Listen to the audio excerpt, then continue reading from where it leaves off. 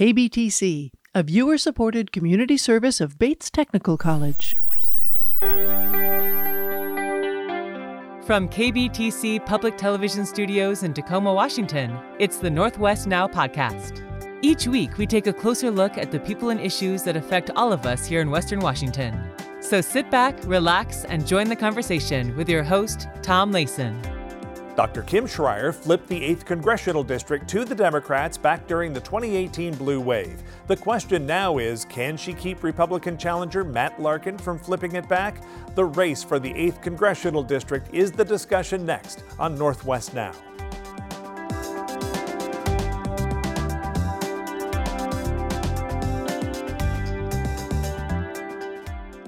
Analysts say Washington's 8th Congressional District is in play, and the national PAC money that's flowing into the race between second-term incumbent Kim Schrier and challenger Matt Larkin seems to bear that out. The 8th has always been a swing district since it covers large swaths of the suburban west side and a good chunk of the rural east side as well. Schrier more than doubled Larkin's vote count in the primary, so the question is whether there are enough independent and Republican votes out there to make it a close election. Kim Schrier is a pediatrician from Sammamish. Representative Schrier, thanks for coming to Northwest Now.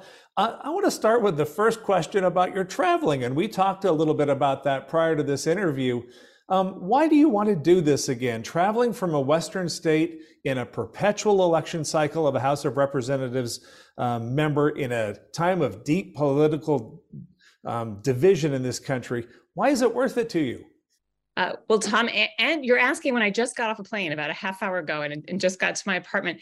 You know, I am loving this job. It is such an honor to represent the people in the 8th District. I've met so many people who I otherwise would not have had the privilege to meet. And I think of this role as a member of Congress in many ways similar to being a pediatrician. Like I said, I would go to bat for my constituents, like I've always gone to bat for my patients. And so now on this broader scale, I'm going to bat for orchardists and hydropower engineers and going to bat for moms and dads and seniors. And, I've spent the past 4 years, almost 100 town halls, listening and learning and bringing those concerns to Congress and making sure I'm going to bat for my constituents and bringing home real results. Let's talk about those town meetings and about some of the constituents you mentioned, deliberately, I'm sure, orchardists and whatnot. I know you've done a lot of those meetings, and I think suburban Democrats, feel comfortable with your agenda. But how are you doing in more rural, red portions of the 8th District, which makes that district kind of interesting?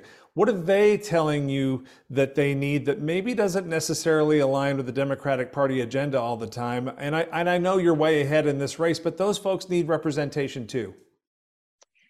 I knew when I came in 2019 that there were a couple counties in this district that really had the least faith that I would be the best possible representative for them.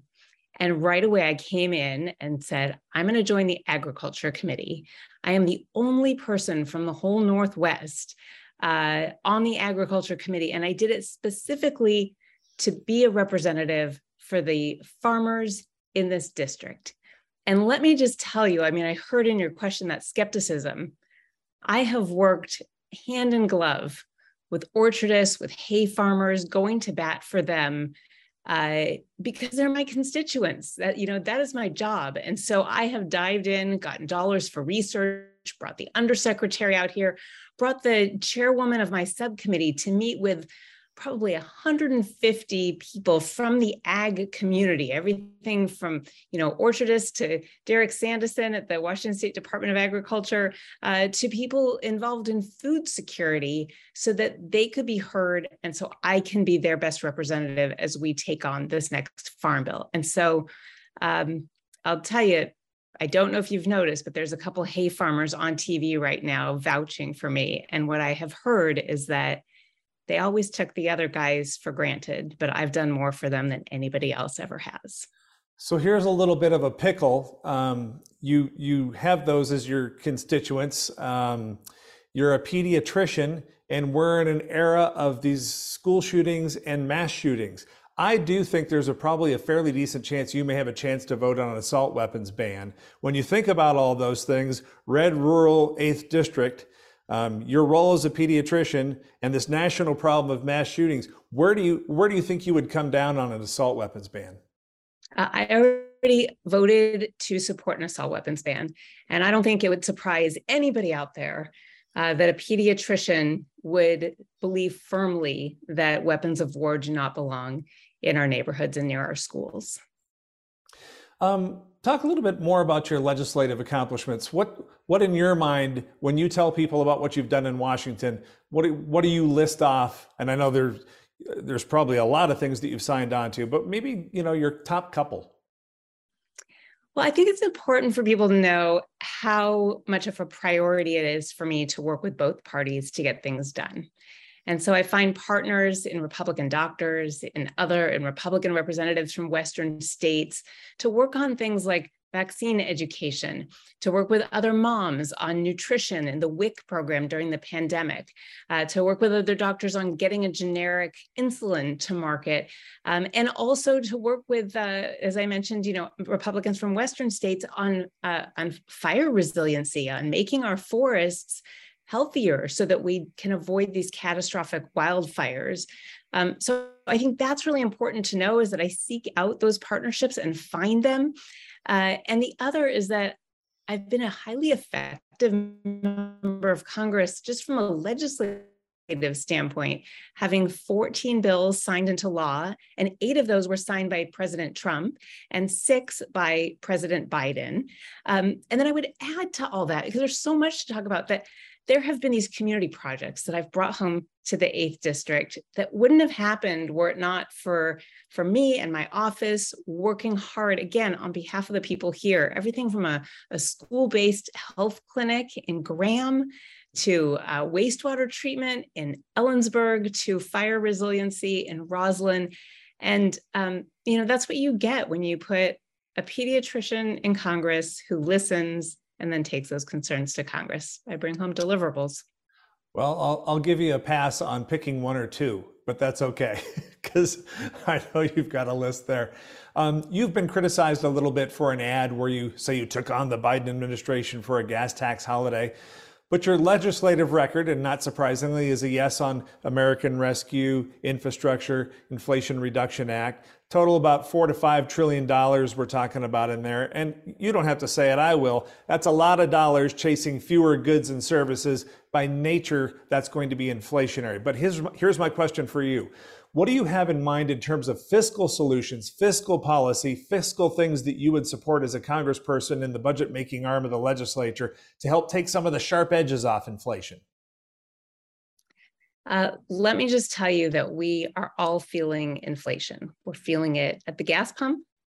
We're feeling it at the grocery store. We're feeling it everywhere. And none of us are not feeling this impact. I have been working so hard. If there were a magic bullet for inflation, it would have happened already. But let me tell you some of the things I've been working on. One was indeed taking on the administration and early on, back in February, introducing legislation to suspend the gas tax, just to say, look, in the 8th district, people drive really far. We are an agricultural district. And so any relief we can get from these high gas prices will help my constituents. And that was a push on this administration. I will tell you that I will also work with any administration if it is for the benefit of the 8th district. And so there are times when you work together, and there are times when you have to push a little harder. And another one of those times is to stand up for the veterans in Wenatchee who are not getting the care they need from the VA. And so, look, my job is to represent and to go to bat for the people I represent. And part of that is, again, working with the administration, and part of it is pushing where I need to push. I'll ask it in a different way and just reframe it. Does this country spend too much? When I interviewed with the Seattle Times, and when they wrote up our interview in their editorial endorsement, they said, it kind of seems like there's been a collective amnesia in our country about where we were in January of 2020.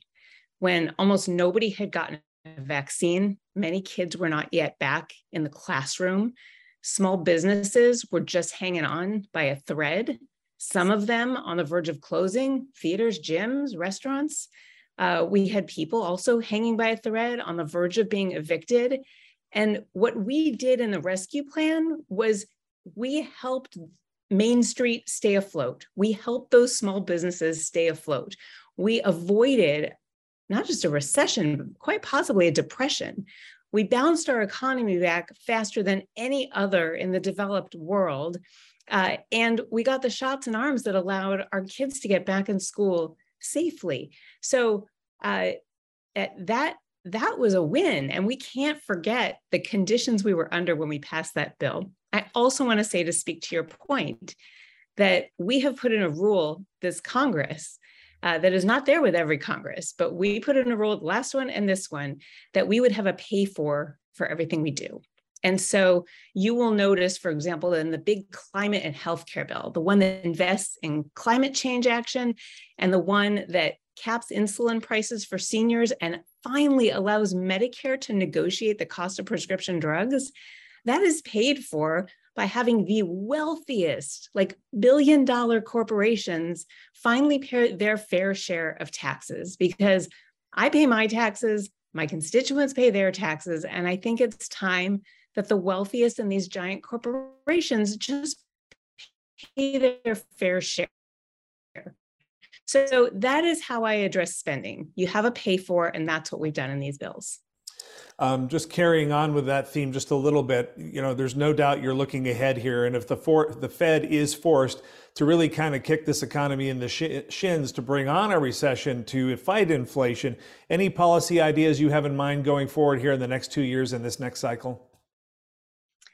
When I think about the economy, I think about those 100 town halls and the meetings that I have with people who are telling me that this is a kitchen table issue for them.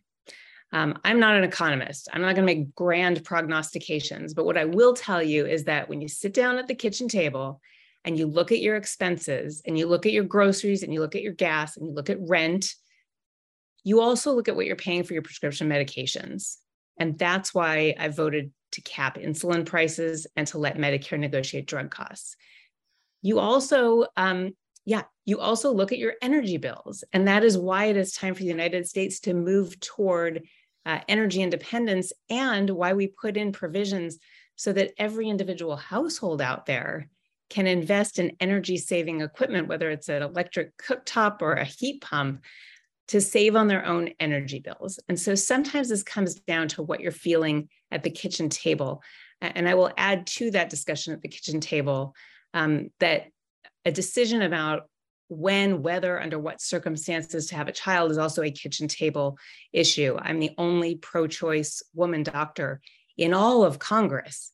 And right now, I am there to hold the line and make sure that women make their own healthcare decisions and not the government. And what I see happening around this country is downright scary and outrageous and dangerous. And that is yet another reason to send Dr. Kim Schrier back to Congress to stand up for people in this district. Last 30 seconds for you, give you a fun one. What's something people should know about Kim Schrier they don't? I think it would be fun for people to know that I never played sports before, but I joined the women's Congressional softball team basically out of guilt, because if Donna Shalala can join at age 79, then Kim Schrier sure ought to be joining. So anyway, I joined the softball team and we just played Democrats and Republican women on one team, the press on the other team, and the women, the Congressional women won. So that's Congress 1, press 0. All right, Dr. Kim Schrier, thanks so much for coming to Northwest Now. Thank you. Thank you. Good to talk with you. Republican Matt Larkin declined to appear on Northwest Now. So joining us now is a longtime member of the Northwest Now election team, PLU professor Michael Artime. Michael, welcome to Northwest Now. Great to have a member of our election team here on election night provide some commentary for us. This is the 8th Congressional District race that we're taking a look at in this program. Why is the 8th so important from a balance of power perspective? I mean, this race is being watched nationally.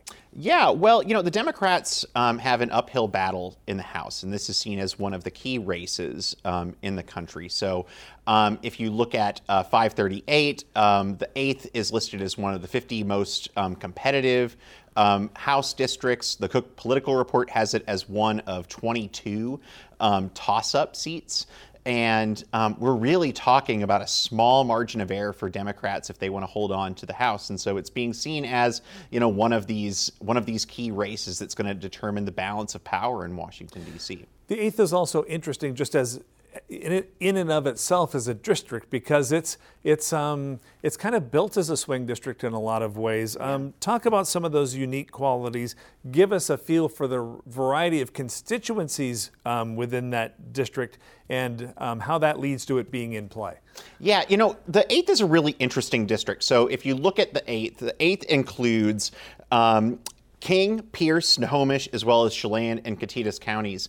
And in many ways, if you just look at the averages on a lot of demographic categories, the 8th looks pretty similar to the rest of the state. So for example, 68% of the residents identify as white. That is pretty consistent with other districts in the state. The median household income is about 20% higher than average in the state. Education is also right in line with state numbers, with 36% having a bachelor's degree. And it would be easy to look at those numbers and think, this looks pretty similar to the rest of the state, but that doesn't account for the fact that there's a pretty significant rural-urban divide in that area. And in the liberal pockets of the district, it's becoming more liberal. In the conservative parts of that district, it's becoming more conservative. So it's a really interesting dynamic. About 57% of voters in the district are in King County, but there's also about 7,000 square miles of rural area in the district as well. So it's a really interesting microcosm of the state, which is often in tension between rural communities and more populous urban areas. Yeah. Who really matters in the 8th district? Could Kim Schrier win just by owning suburban progressives on the east side? Or do you need the geographic area of the red part of that district going into Kittitas County and some of those places? Is that essential? Is that essential for a pathway to victory or not necessarily? I don't think you can strike out in those areas entirely. So certainly the key is going to be to get out Democratic voters in those populous urban areas. But you can't ignore the rural areas as well. The more rural areas, you're going to need some support. So you've seen her, run ads about standing up to the Biden administration, even though, she has a voting record that's, 100% in line with the Biden administration. Mm-hmm. It's still important for her to demonstrate that she is independent. She's also been using the campaign to highlight instances in which she's engaged in bipartisanship. Right. So these are efforts to show that she's not too liberal for perhaps some of those more conservative voters in more rural parts of the district to support. And in our discussion, Matt Larkin didn't want to appear on this program, but my discussion with Kim, she made a point that she's actively sought out the Agriculture Committee to engage in that and to provide representation to those folks, even though they aren't necessarily aligned with her on a lot of other issues. Yeah, absolutely, and that's a good strategy to demonstrate that she can both work within progressive circles, but also she cares about the interests of more rural parts of her district as well. Kim's position as a pediatrician and a healthcare provider puts her in a little bit of a unique position on certain issues. One of them, of course, is abortion. Her position on that is no secret. In the past, Larkin has talked about no exception for rape or incest when it comes to abortion. And I'm wondering, even in red Washington state, is that too extreme even for the red portions of Washington state? Yeah, I think that at least if you look at polling data for even Republicans, there's at least a small amount of opposition to rape rape and incest being included in abortion bans.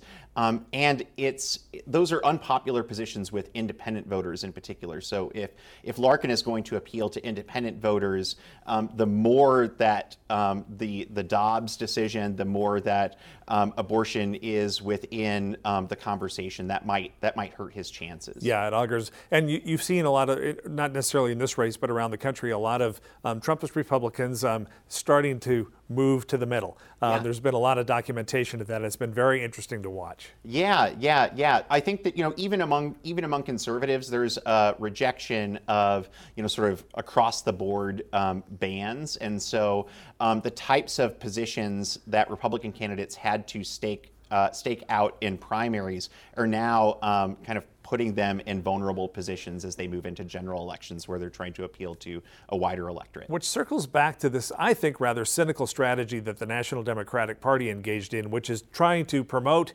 actually help Trumpist Republicans and help extreme right-wingers win elections so they could face them in the general. Yeah. That's backfired on them a little bit, though, hasn't it? Yeah, I would be wary of that. I think if there's anything that 2016 shows us, it's that trying to predict the outcome can be tricky business. And so, I would be careful of promoting dangerous candidates in any part of the country, assuming that they're not going to have success in the general election. A number of different things, unpredictable things, can happen in a general election campaign, and that could lead to some pretty bad outcomes. Yeah, because it can unleash some of the darker angels in the electorate that maybe aren't front and center, but if given the chance, who knows? Yeah, absolutely.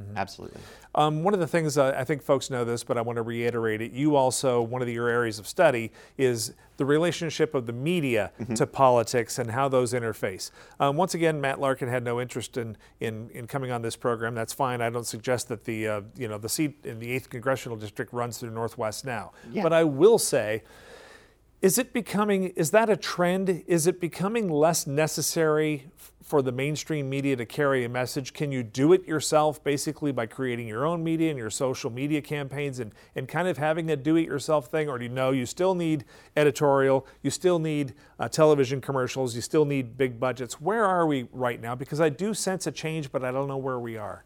Well, it depends on who you are as a candidate. So I think that for somebody like Larkin, it would have made sense to come on this program. It would make sense to take advantage of any media opportunities that are available to you because the name recognition isn't quite as high as some other candidates. And so one of the things that's important is that voters get to know who you are. They know who it is that they're voting for. That can only happen if you make yourself visible. If you're somebody who has lots of name recognition, you can go it on your own a little bit more. You can take advantage of only media opportunities that seem to be in more friendly news outlets. Okay. You can cherry pick a little bit. Yeah. You can do a little bit more cherry picking if you're somebody who has lots of name recognition. But I think that's a little bit more of a risky strategy if people don't already know who you are. I mean, to a certain extent, these races have become pretty nationalized. I mean, they do. Yes. It does matter in terms of what is going to happen at the. Well, there's so much national balance of power. There's so much national money pouring in for those reasons. Yeah. So you're going to get diehard Democrats, diehard Republicans who are going to turn out and vote for the D or the R on the ballot. But there's folks who do need to know who you are and need to understand who it is that they're voting for, and especially if you're a challenger in these races. So I think that local media is still really important and should be a tool that some of these campaigns take advantage of more. And in terms of, we talked about the editorial side like Northwest Now, but there's also the inventory on the avails for television commercials that drive everybody crazy because they've taken every availability, which is great for the television industry, but not so great for the viewer. Do you think that's a trend that's going to change, or no? Television, broadcast television, and getting on cable and getting on those television commercials on is still going to be important, if not crucial, in the foreseeable future? It will still happen. It is still going to happen. In 2020, there was more television advertisements than in 2016 and 2012. And so we don't see campaigns moving away from that. And even though there's online advertisements, there's different ways that you can advertise than in the past, broadcast media is still the number one choice for these campaigns when they're choosing to advertise to the electorate. So I don't see that going away anytime soon. I mean, there's different debates within political science about the degree of effectiveness of these ads, and so there's a question as to whether they change voter behavior. But campaigns believe that they're important, and they're going to keep relying on them moving forward. Last 30 seconds, and I love that comment because people in surveys will always tell you, "I hate the negative ads." But then you do the attitude research and some of the other research follow-up; they work. I talked about this with my students before. I don't think they're going to go anywhere anytime soon. And there's a debate about whether you can even learn more from negative ads than you can from positive ads, showing people walking around with their dog or whatever. Yes, the classic cliche campaign commercial. Walking with the dog and shaking hands with veterans and all the important constituencies. All right, Michael, our time, thanks so much for coming to Northwest Now. We look forward to having you on election night. All right, happy to be here. The Democrats hold a razor-thin margin in the House of Representatives. The bottom line, this race in the 8th Congressional District may prove pivotal. I hope this program got you thinking and talking about it.